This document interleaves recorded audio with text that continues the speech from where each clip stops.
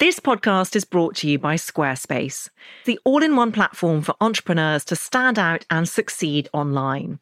And I know this personally as I use Squarespace for my website and find it so easy to use with plenty of great templates to choose from to make it look super engaging and professional, even for a technophobe like me.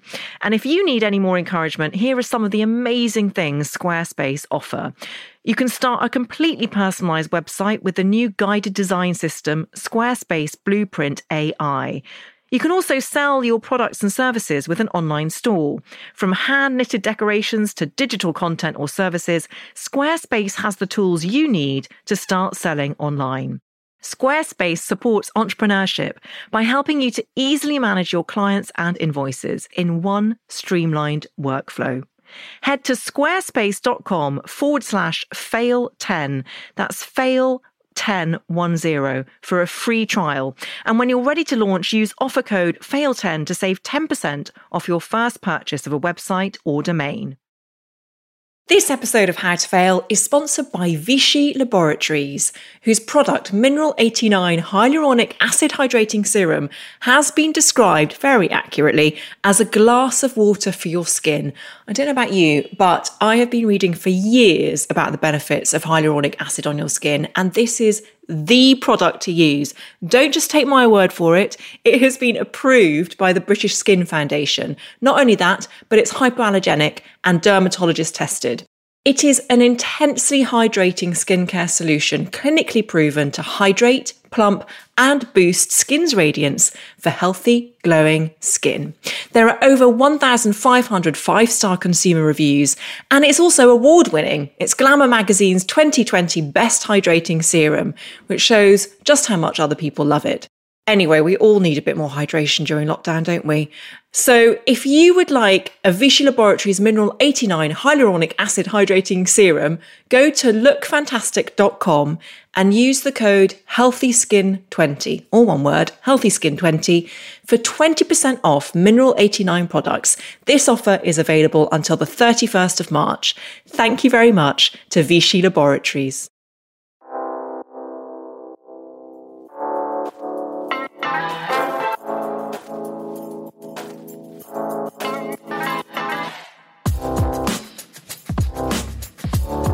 Hello and welcome to How to Fail with Elizabeth Day, the podcast that celebrates the things that haven't gone right. This is a podcast about learning from our mistakes and understanding that why we fail ultimately makes us stronger. Because learning how to fail in life actually means learning how to succeed better. I'm your host, author and journalist Elizabeth Day, and every week I'll be asking a new interviewee what they've learned from failure. Alexandra Burke is a singer, but not just any singer. After winning the X Factor in 2008, Burke became the first British female solo artist to have a million-selling single. Anyone who watched that series, and I certainly did, will remember Burke for both the staggering quality and tone of her voice, as well as her professionalism and ability to nail a dance routine. She is arguably one of the best all-round performers the show has ever produced. In the final, she duetted with Beyoncé, who later described Burke as a superstar. Her debut album, Overcome, sold over 850,000 copies, and she went on to earn 3 Brit Award nominations.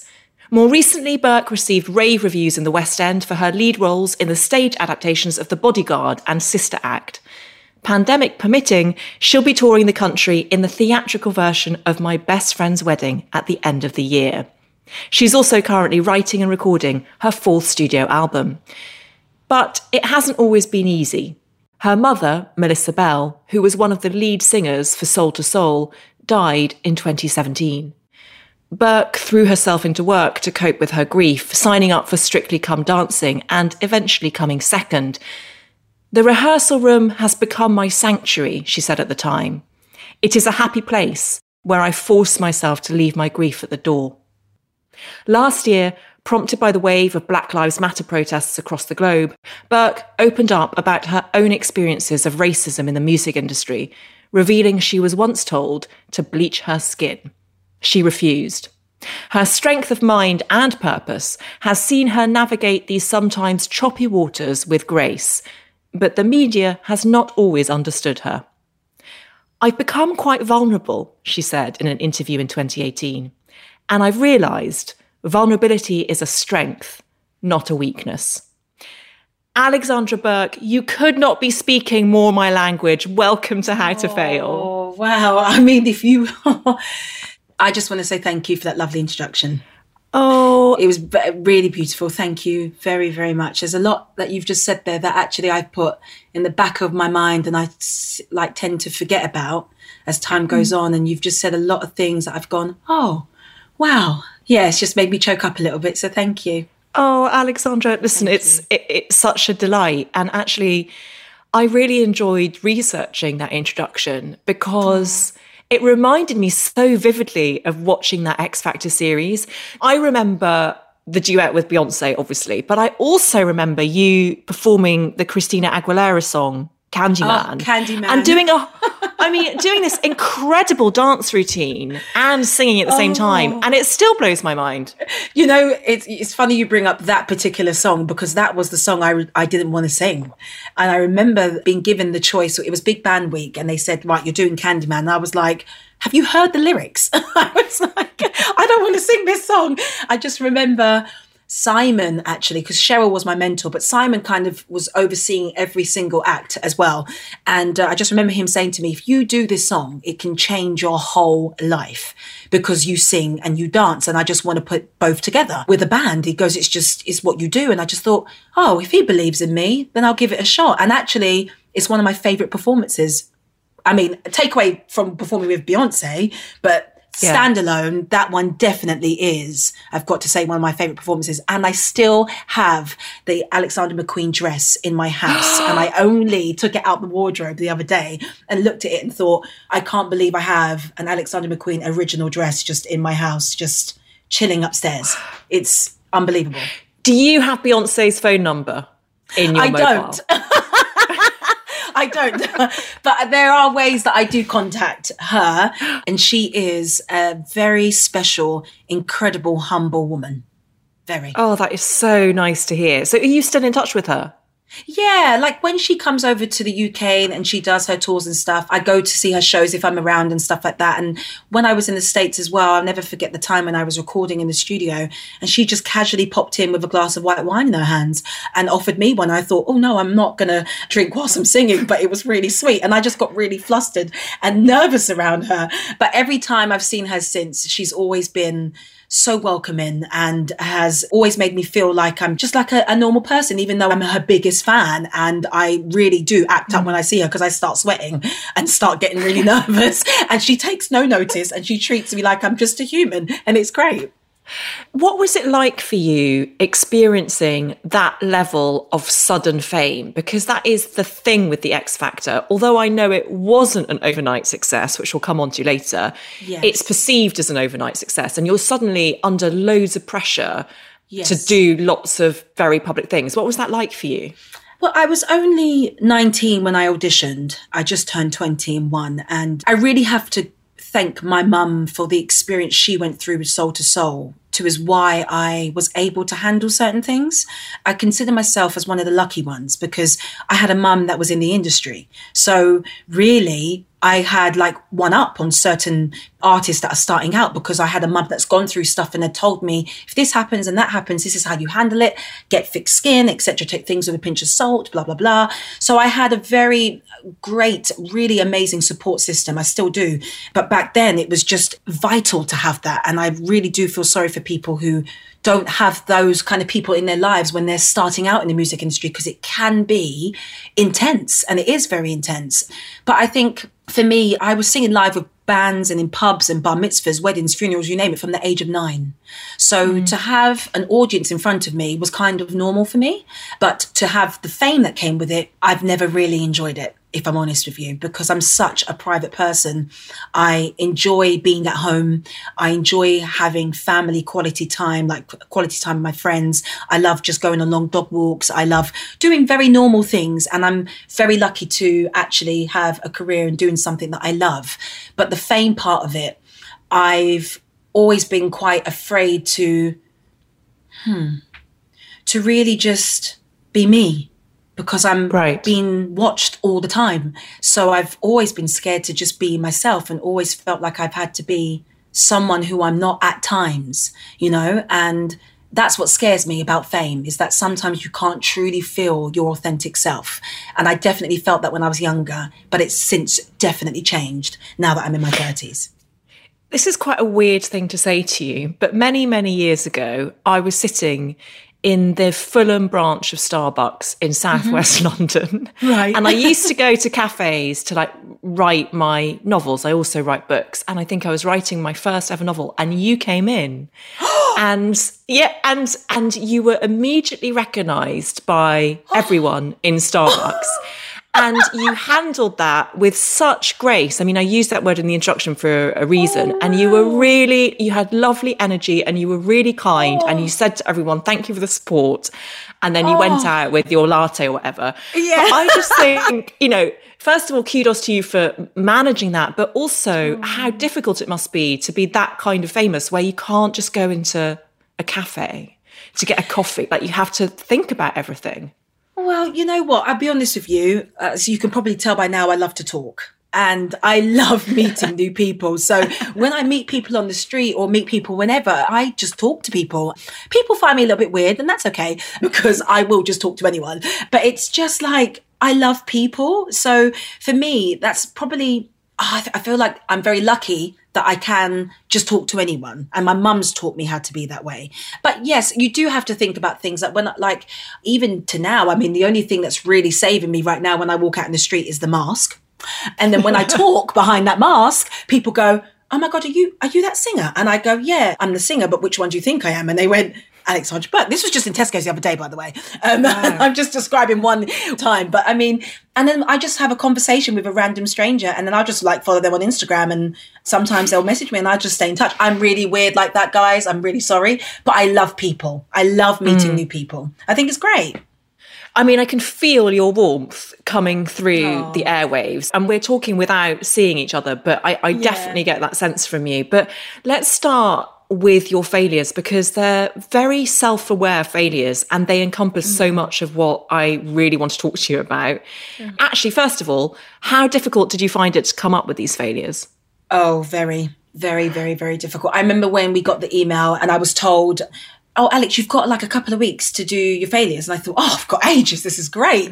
And then I didn't really think about it. And then when it got down to crunch time and I was writing them, I thought to myself, maybe I should write a little bit of information for you just to understand why I'm saying these failures. And so I started, writing down how I felt. And I've kept a journal since 1999, if not before. So I have all my diaries here. So I'm used to just like writing down my feelings. And I haven't written in my journal in a couple of months. Like, I would say about 6 months, because actually I've been going through my own personal things, and I just felt like I've not been able to be brave enough to write in my journal recently. And then when I was writing down these failures, it took me to a really weird place emotionally, a little bit mentally, and I had to stop.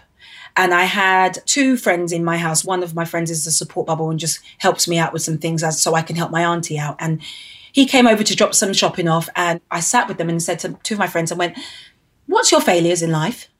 And I asked them, and I felt to myself, I needed to talk about it.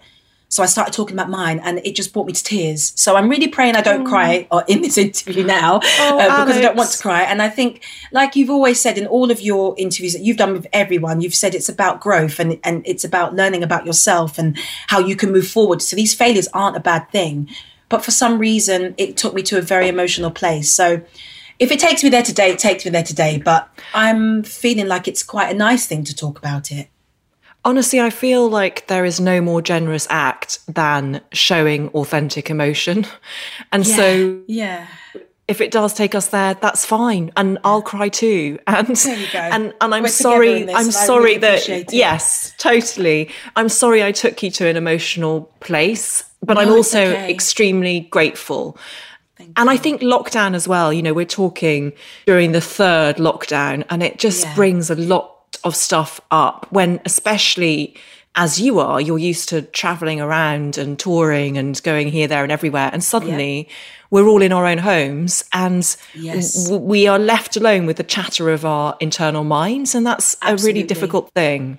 It's hard. And what I did do in last year, when I actually stopped touring in February, I decided to take 6 months off for my own mental health. That was only meant to last until August last year and then go back on tour. And I thought during that time, I'm going to work on me and work on the things that I know will make me happy. And one of them was getting a life coach. I've been speaking to my life coach once a week consistently. I've stopped for the past couple of months because she's just had a baby, bless her heart. But she's been someone that actually has helped me tremendously throughout lockdown. I feel like she's made me a little bit stronger, and I'm just grateful that I took the courage to do therapy because I never thought that I could do it. And it's taken me some time since my mum passed to actually acknowledge grief and acknowledge my pain and acknowledge everything, really. Well, you're speaking to someone who has fortnightly therapy, so I completely understand where you're coming from. Good for you for taking that choice. Your first failure, it slightly breaks my heart to read it out loud, but your first failure is thinking that you're never good enough. So tell us about that and what happens when you think that. Or what's the first time you remember thinking that you were never good enough? Don't apologise at all. Oh my gosh. Sorry, No, don't be sorry. I completely understand. The way you wrote it to me is so raw because this is a failure or a self-perceived failure that seems to spread its roots into so many areas of your life and what you've been through. Yeah. And I wonder if part of it, I mentioned earlier, like you won the X Factor and are one of the most amazing winners of any X Factor ever. But you actually went up for a previous series, didn't you? And got through to the final stage, but then when I was 16, silly old Louis Walsh didn't take you through. No, I can't believe it. You were always so together. But I suppose that's interesting. Did that make you feel that you weren't good enough and that then you had to put in extra effort? I'll be honest with you, it all stems from my teenage years. I think it stems from going through that period, actually, when I was on X Factor at 16 was very tough because my mum and I didn't have a relationship. So we weren't speaking for about 2 years, which was very tough for any young person to go through. And we just used to not really see eye to eye at times because my mum always wanted the best for me and she sacrificed a lot for her children. And I went on to have what I thought at the time was a good relationship. It was a very bad and toxic and abusive relationship. And that's where it all really started from 16 years old. So going from that into X Factor to being told you're too young and this is not for you. And then still just grafting and doing every gig that I could possibly get when I was younger to working in pubs, clubs, etc., just to make some money. And it wasn't a lot back then, but I just kept trying and to get the experience. It really does start from there. And it feels like it's filtered into relationships as well.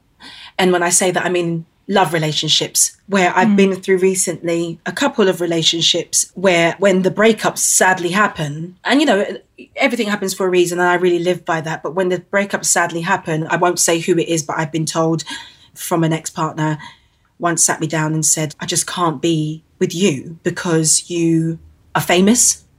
You have too much attention around you. But thanks so much for letting me live rent-free in your house. And I was like, oh, okay. And that was a really long-term relationship. And that's just one example. And it just makes you think to yourself, or it makes me think to myself, I just think, well, am I good enough? Am I enough for someone? Oh, my darling, you are. You so are. You are so more than enough. And that's the issue, is that when you are with someone who is less than, who isn't worthy of you, that's where they'll go with it. Because you are complete in and of yourself. You absolutely are. You have so much to give. And I find it so cruelly unfair that you haven't met someone who knows themselves well enough to support that and embrace you. But like, that's on them. Yeah. And I do feel like I'm sounding really upset about it now. It's because I'm talking about it. But I feel like where my head's gone in the past year, for example, with having a life coach, she's really helped me realise that I am deserving of love, and that I can have it, and it will all happen at the right time. And I'm a very spiritual person, and I always say that God's time is the best timing.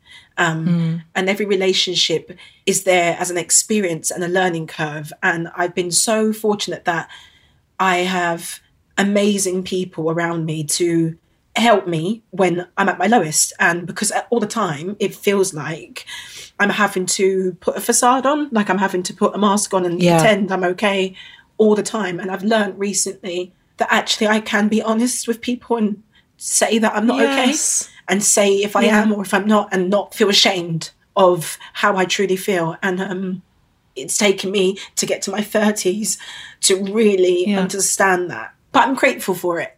Very, very Alex, grateful for it. It's taken me until my 40s. So you're already winning in that respect.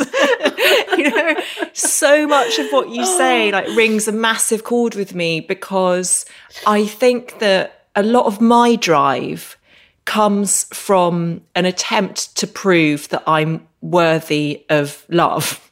Yeah. And it's a whole different podcast episode, like where that comes from in my life. But I think that has made me someone who works extremely hard, because I will keep trying to get that, in that way. So that, as if by magic, that's my mother FaceTiming me. Oh, wow. So sorry, I've declined her. It's okay, I didn't even hear. But I think there's that level of it where you're sort of trying to prove that you're worthy of attention. And then with you, because I know that you're the eldest of, is it 4, or you've got 4 siblings? I'm the second from youngest. Oh, sorry. Yes. Good research, Elizabeth. Well done, me. Yeah. You're okay. But I think also for you, that thing that you say about not having a relationship with your mother, I guess that at that particular point in your life, you had to grow up really fast. Oh, and so quick. Yeah. And that thing of having a facade must come from then. It does. It really does. And you know what? It's like my mum gave me really good schooling when I was younger, in the sense of taking things with a pinch of salt and not taking things too personally. And when I was much younger, and, you know, like, it's difficult at times to be the strong person all the time, and to be the one that provides and to look after people and stuff like that. And it takes its toll on you. For me, I've got such a massive love for what I do that I don't stop thinking about music. I don't stop thinking about dreaming of touring and singing on stage and having a microphone in my hand. And music just means so much to me because of where it's come from. It's come from my mum, the woman that made me. And to see her success and to see her have 4 kids and to still have a career and travel the world. Like, I wanted everything she had, if not more. And this failure, when it comes into my music, I touched on it when I spoke about my experience in the music last year on Instagram. I was sat down and told, you're never going to be good enough because of your colour. You're never going to sell a certain amount of records because, you know, you may not appeal to a certain audience. And I was told to bleach my skin, and you're never going to perform on the Brits because they wouldn't have a black artist perform on the Brits. The most you're going to do is just one X Factor, and that's the biggest it will get for you. And all of that is bullshit, excuse my French. It's just ridiculous, because I was never brave enough to say that 10 years ago when I was told that.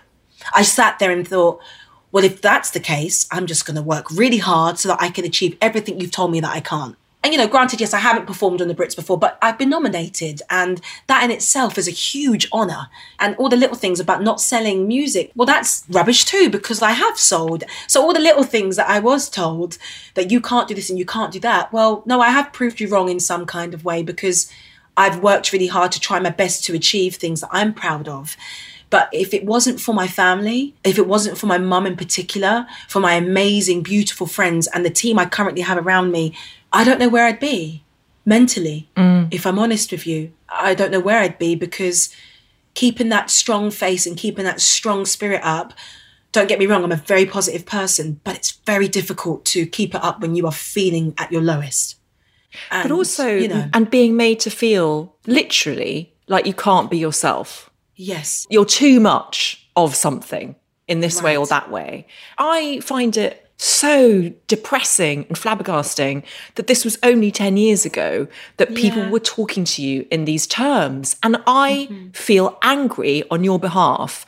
And you sound really mature and measured about it. But do you think, I'm guessing you weren't allowed to be angry.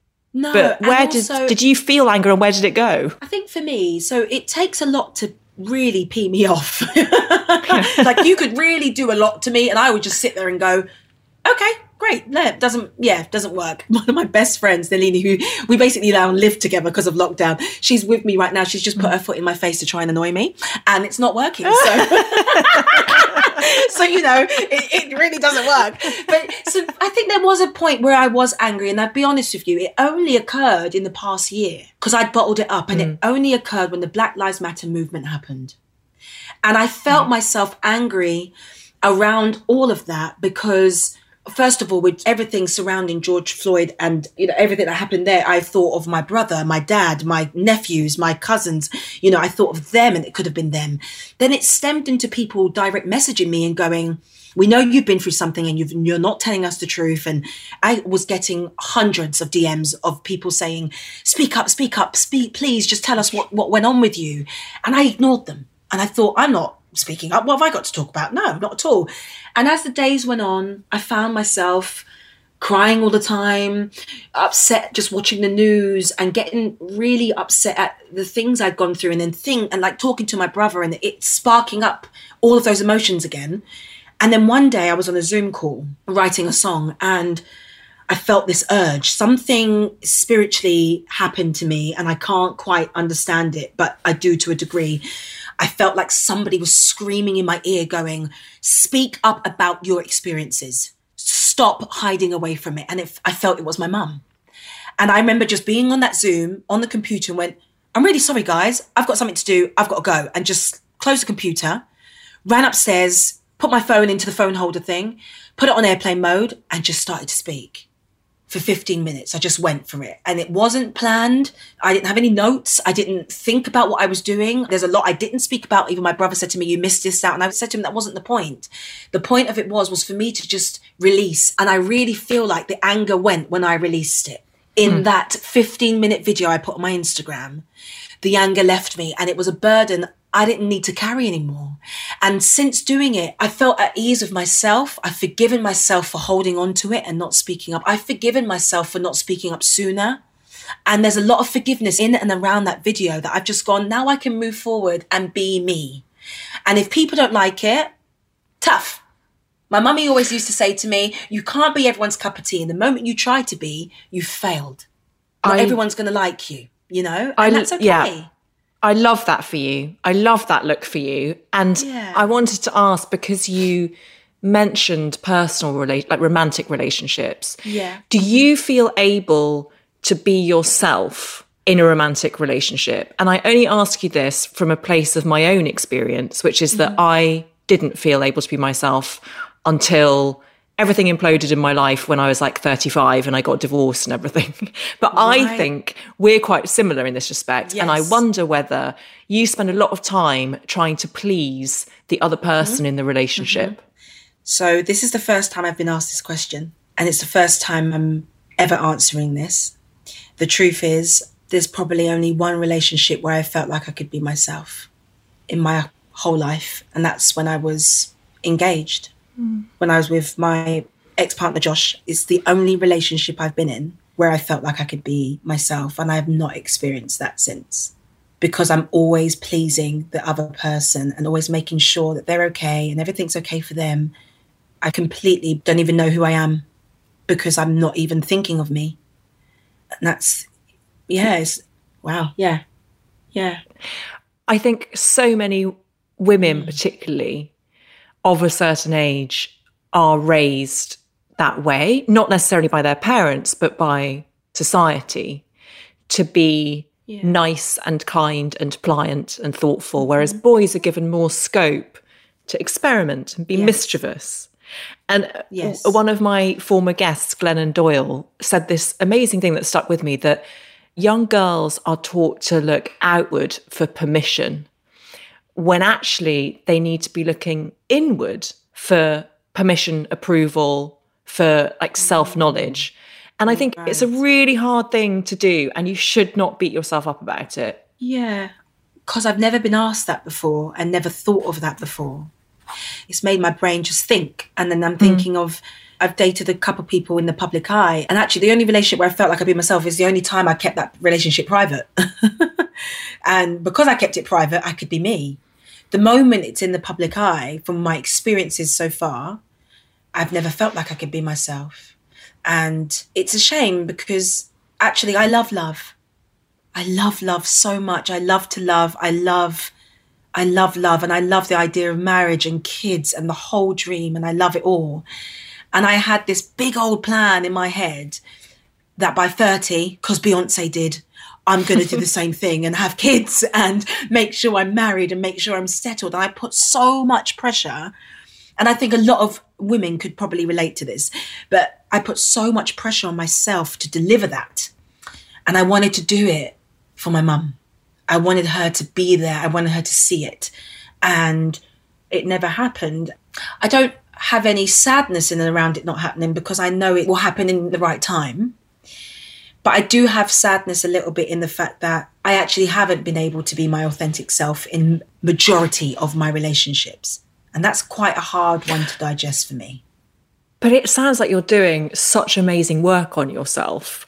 I'm trying. I really am. Yeah, honestly, I feel it. Like when you emerge from lockdown, I feel it will be like an Alexandra Burke where the two circles, the sphere of your public life and your private life will like come together and overlap finally so that you can kind of be yourself in every sphere of your life. Honestly, I feel like the fact that you've had the courage to realise that that needs to happen is the biggest step you can take towards that. I want to tell you something, and I won't name the show until we stop recording, but I basically filmed a show in October, just gone. And I broke my ribs because of it. I've only just healed properly. I had a really sprained ankle. I came back home broken.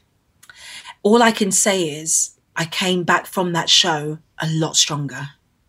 And I really feel that that particular experience I had in that week completely changed everything for me. So I think if you were speaking to me in September, this would be a very different conversation versus to where I am right now because of what I went through for a week. It literally was 8 days, and my life was upside down in a great way. And I would love to speak to you about it more when we're allowed to. Okay, that's so interesting that it literally took your body being broken for you to realise that your spirit was being broken. Yes. My eyes opened up so much in that week that it's like I had an out-of-body experience. It was insane. And when I sit and think and talk about it, like only my family and close friends know what I've done, but I think about it and I go, my body was completely in pieces. For me to realise that I deserved a lot more. I wanted to ask you specifically about the language that the media uses, particularly when it comes to their portrayal of strong Black women. And I noticed something as I was, again, researching this interview, that some of the language felt really uncomfortable for me reading it now from a 2021 lens. There's a lot written about almost overconfidence, tipping into being a diva, finger clicking.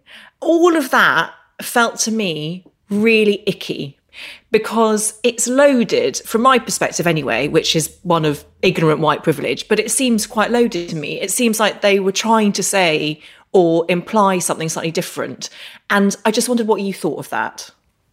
When it comes to me reading stuff about me in particular, I can only really date it back to when it really hit me was when I was doing Strictly Come Dancing. And when I was reading certain stories about myself, that I was being a diva, that I was throwing chairs across the room, that I'd hit my dance partner, that I was aggressive, that I was overconfident, that I was arrogant. I could not believe what I was reading week in, week out. Now, don't get me wrong, the first couple of weeks were fine. Then as soon as it hit about week 2 or 3, it was week after week. And it was literally, let's just get Alex. That's how it felt. And that's how everyone at Strictly felt because we'd all talk about it quite openly. And I couldn't believe the lies. And this particular journalist actually knows me. And I can't quite work out where it all went wrong for that person to write such absurd things about me. And there's a thing with any woman, doesn't matter your colour, any woman being strong, you are perceived to be arrogant. You are perceived to be not relatable. No one likes you because you're strong. Now, the word diva really comes from a strong female singer. It's a strong singer. We call people like Mariah Carey a diva because she's a strong singer. Whitney Houston, Aretha Franklin, Dionne Warwick, Gladys Knight, you name them. I'm quite an old school girl, so I'm naming all the old school people. But they are divas and they're amazing because they're fantastic singers and they are powerhouses.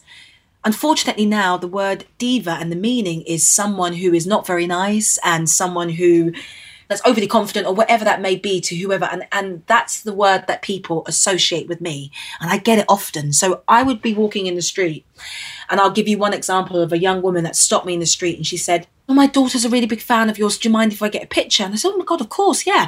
So we had a picture and I started speaking to her daughter and asking her how school was going and what her favourite subject was and stuff. And the mum turned to me and tapped me on the shoulder and went, "I'm really sorry, I've just got to tell you something." And I said, "What's that?" She went, "I thought you were going to be a bitch." I said, "Sorry?" She goes, "Everything I've read about you is absolutely horrible. And I thought you were going to be an absolute, complete and utter bitch to me and my daughter. And actually, you're really nice." Oh my God. And I just burst into tears. And I've had that a few times because I can count them. It's been so many times, different occasions where they've gone, "Cool, the press are really wrong about you, aren't they?" Or they say little comments like that. And I just stand there and I just go, "Well, you don't judge a book by its cover." And that's all I can say. And I just say, you can't really judge anyone until you've met them. And this is another thing that stems back to me always trying to people please, because I've always been bashing it, not always been bashing the press. Don't get me wrong. Not everyone's done that to me. There have been lovely articles about me and people have, interviewed me before and been really beautiful in the words they choose and stuff. So everything's not negative. I'm only speaking of the negative things, but the positive outweighs the negative 100%. But when I get comments like that, I sit and think to myself, why is this? And it only really hit me when Strictly happened. And really, it took its toll on me. And I remember tweeting to this particular journalist and saying to him, "Please, can you just stop? Because you're destroying me mentally. You're destroying me emotionally. And I really just don't understand where you're getting your lies from." And he replied back and said, "I've got good sources." And I thought, no, but you're lying. You're lying. I haven't thrown a chair. I haven't hit Gorka. I haven't done any of that. Where are you getting this from? And it still breaks me to this day because I'm like, why are people allowed to print these kind of things? Because it destroys people. And it did destroy me mentally. Like it really, really hurt me. And I'm not trying to play the pity party because I'm not, but going through losing your mum, then trying to find an escape, which I did in the Strictly and I'm forever grateful for, to then going through reading weekly how horrible I am, how bad I treat people, when it wasn't the truth. Oh, I'm so sorry. So I just kills me because people should be held accountable for the hurt they've caused on other people. They should be. And I felt helpless in the sense of there was nothing I could do about it. It was my word against a national paper that I couldn't control. It really I'm so sorry. Me. That is so tough. And I sincerely hope that, as I think it will, this interview will right a lot of those horrible wrongs. No. I'm going to move on to your second failure now, which is also a really emotional one. And I just want to applaud you for going there. Some people, Alex, just come up with I failed my driving test. But I'm glad that you've gone there. Which we can do if you'd rather swap one out. But this one, well, this one actually links really beautifully to what you were expressing there, which is that you put work first and you felt that as a result you lost valuable time with your mum.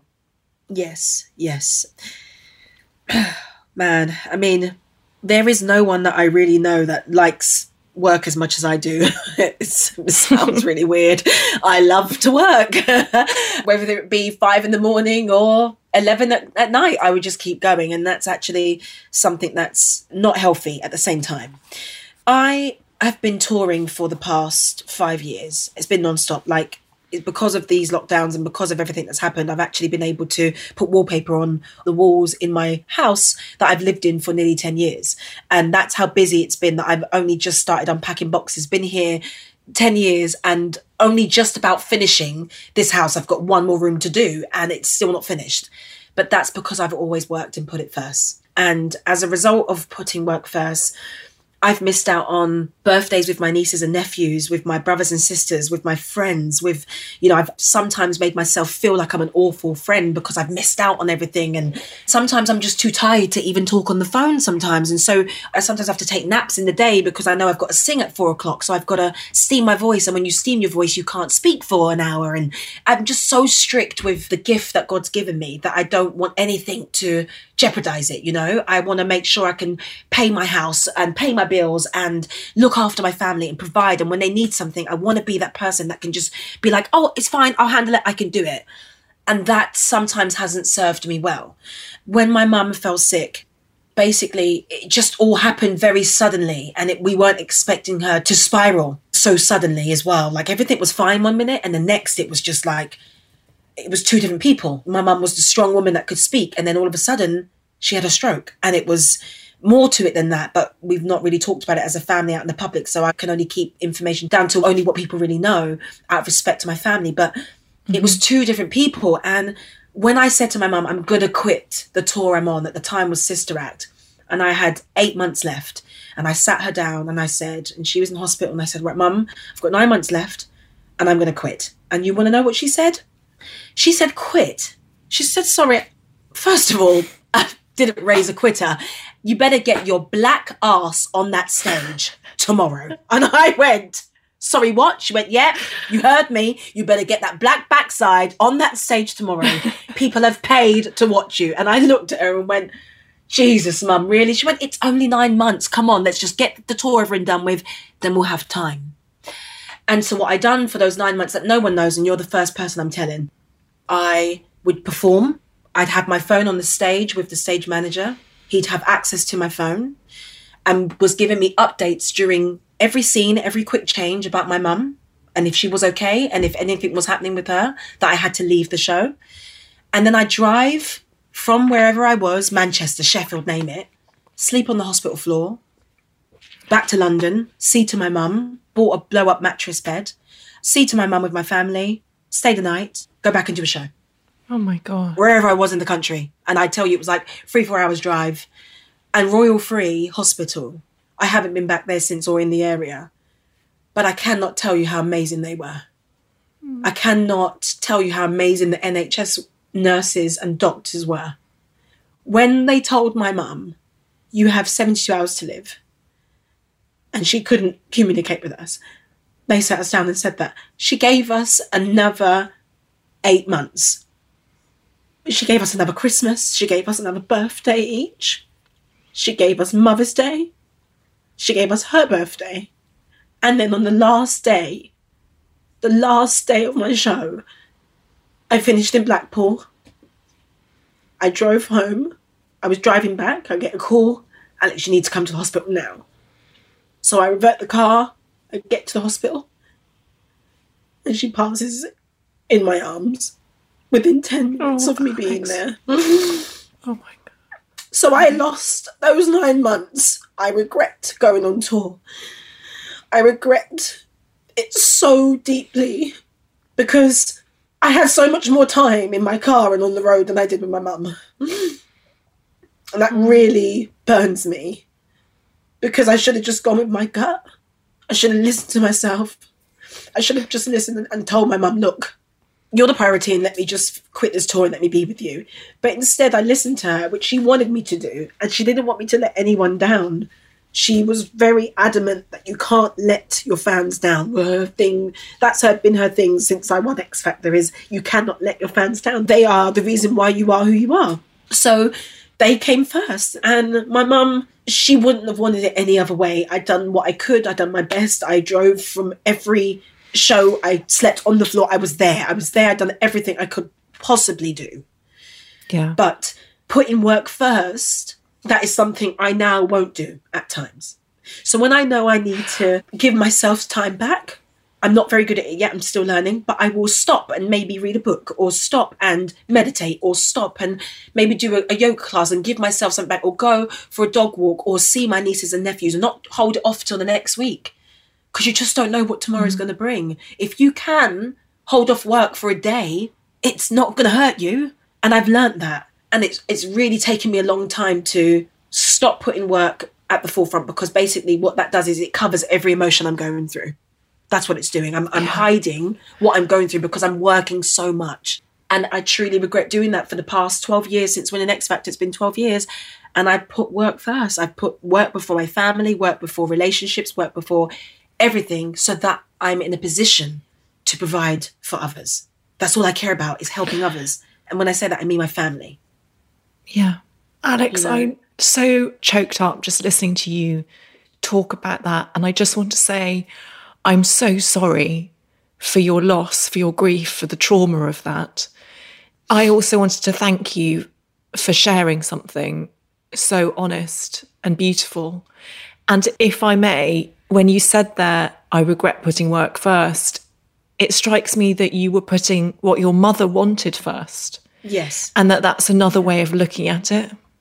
Yeah, that's probably the way I should word it, because that automatically made me feel a little bit better by you just saying that, because it is what she wanted. And I'm sitting here right now talking to you with her picture right in front of me, because I'm in my studio, and my studio basically has my mum everywhere because she's my inspiration. So I'm staring at her as I speak to you, and it is what she wanted. It is what she wanted, and it was what she asked of me.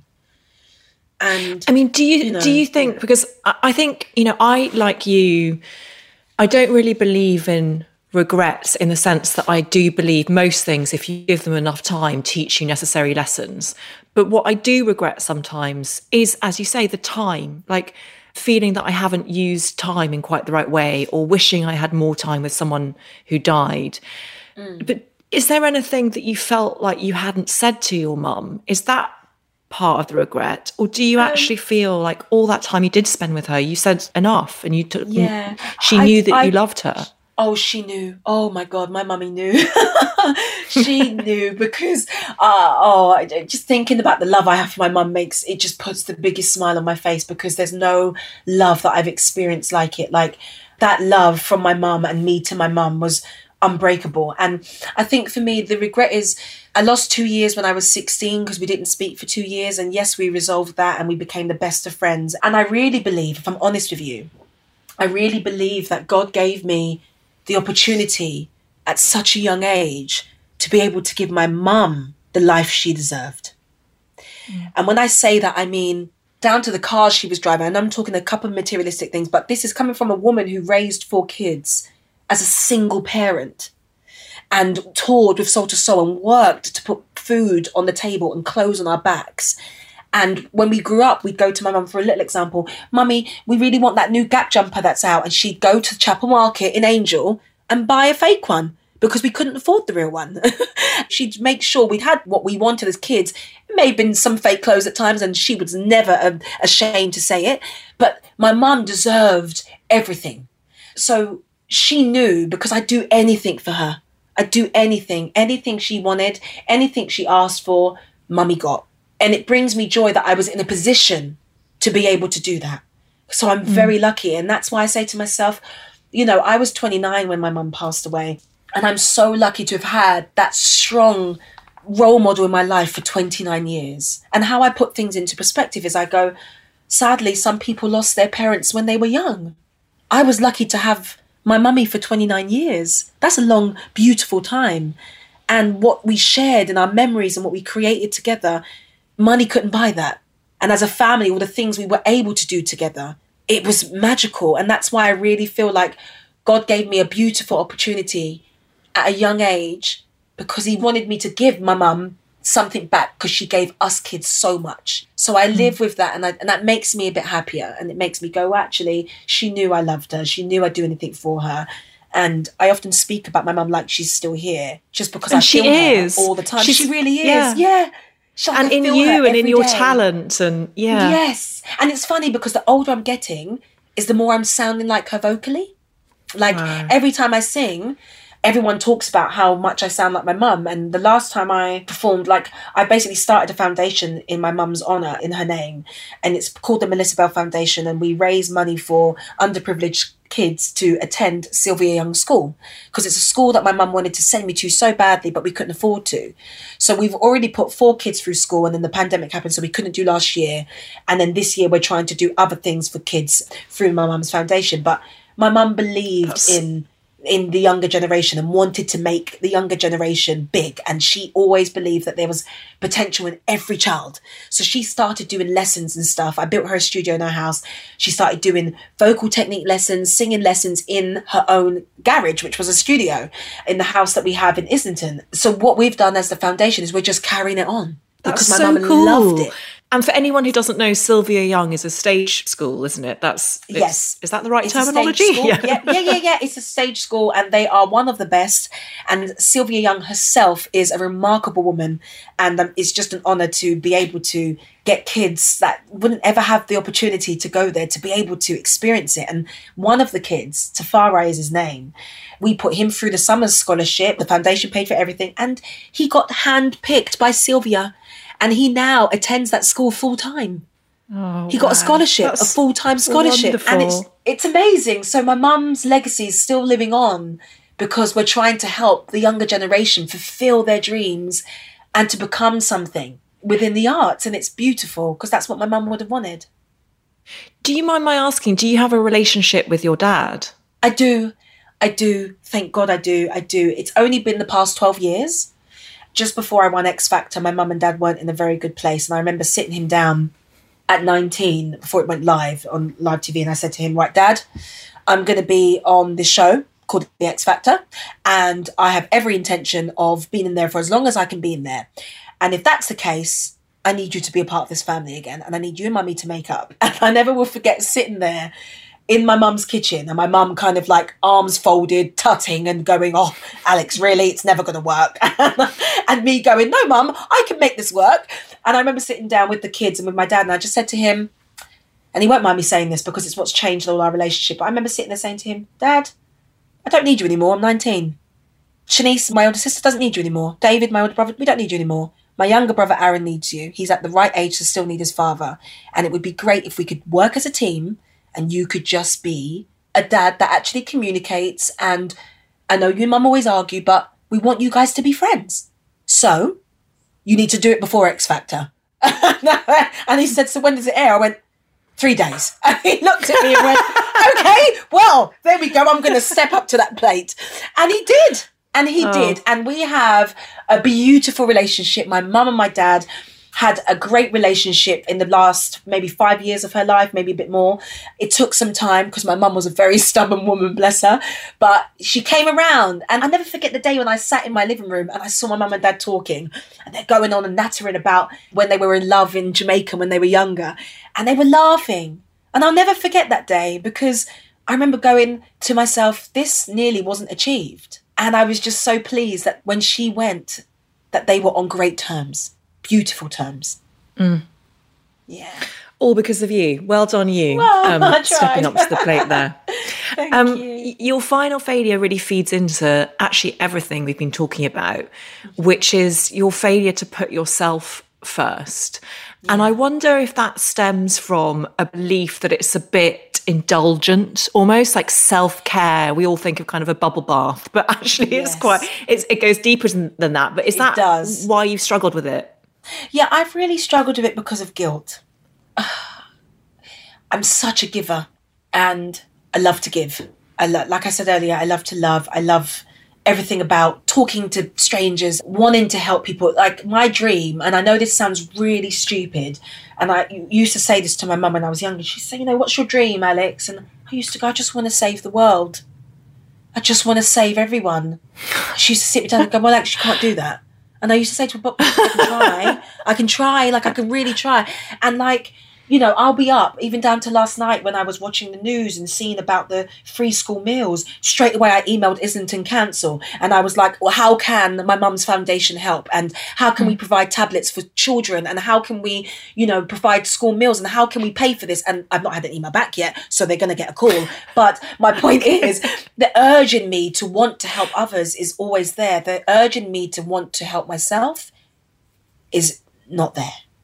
It makes me feel guilty for even taking 5 minutes to myself, and doing therapy and having my beautiful life coach.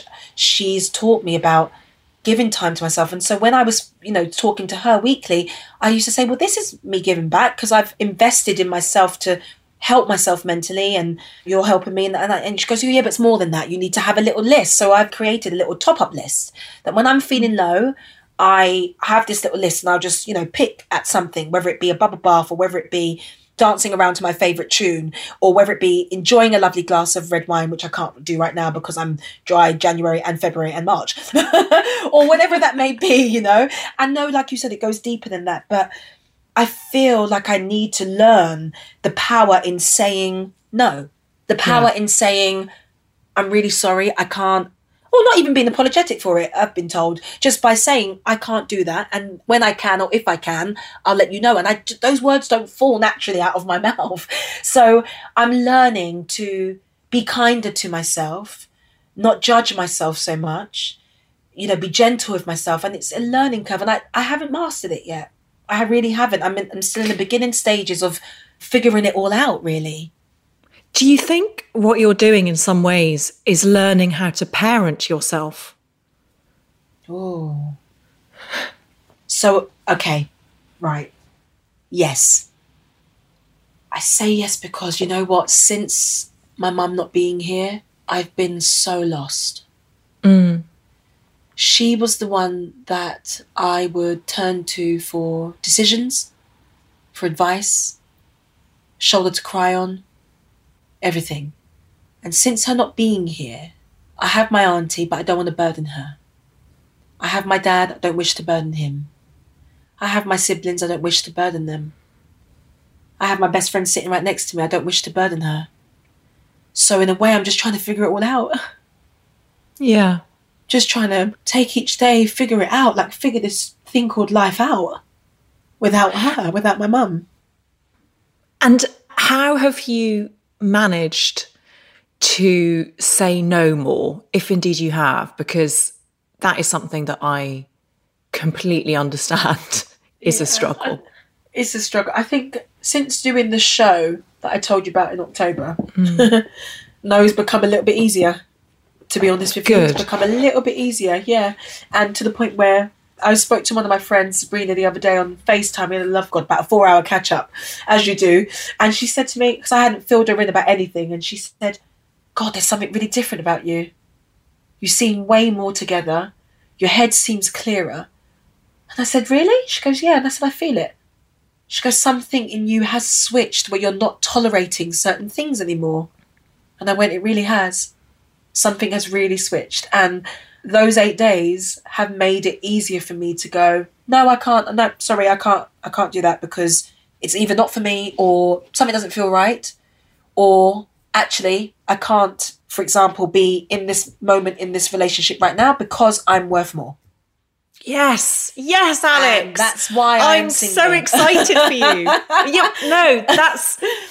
You're single by choice because you have acquired enough data about what you are now worth. Exactly. And the only person you're going to get into a relationship with next is going to be someone who meets you at your level. Absolutely. Because you're putting that out there now, because you're owning your own power. And I'm so proud of you for doing that. Thank you so much. And it feels good. And I know that I was saying I'm lost without my mum, and I'm always going to be lost without my mum to an extent, but I've felt a certain strength in the past 3 months that no one could take that from me. And I'm working on myself with my life coach. I'm working on saying no. I'm working on myself health-wise, because I want diabetes to stop with me in my life now, like in my family, because it's hereditary, or everything we've gone through. Every woman has died of kidney failure in our family. And I want it to stop with me. I want it to stop. I want to break that chain. And I'm determined to be the healthiest I can be as mentally strong as I can be, and be happy and know my worth and know that I won't stand for anything less than greatness. I won't stand for anything less than happiness. I won't stand for anything less than joy, passion, love, and being vulnerable. That's okay. And I'm allowed to be. And I can show some weakness at times and not feel like it's shameful. And you know what? When somebody wants to commit to me the way I will commit to them, because I give everything in a relationship, with the next person that God brings to me, which may be 2-5 years from now, who knows? I'm happy to wait. I'm happy to wait because I want that trust. I want that love. I want everything that comes with a beautiful relationship. And yes, there'll be ups and downs, and that's fine. But when you're a team and you're best friends, you can conquer life together. 100%. I mean, I want to go out with you, so... Well, let's go! Let's do it. We can. As soon as it's all over, we're going out. I know. Honestly, like, having heard you talk over the last hour, I cannot wait for your next album. I just feel like clearly you're going to put a lot of this in that, as you always do. Yeah, and that's going to be exciting. I will do. And I won't be afraid to open up. And I won't be afraid to be myself. And you know what, talking to you, you've made me actually open my eyes up to a lot of things, because sometimes I you can think about these things and talk about it in your own head and not actually physically speak it out loud. And certain things that we've just addressed today, you've given me some strength, Elizabeth. So thank you. Thank you. Alexandra Burke. I cannot thank you enough for coming on How to Fail. Thank you for having me. Thank you.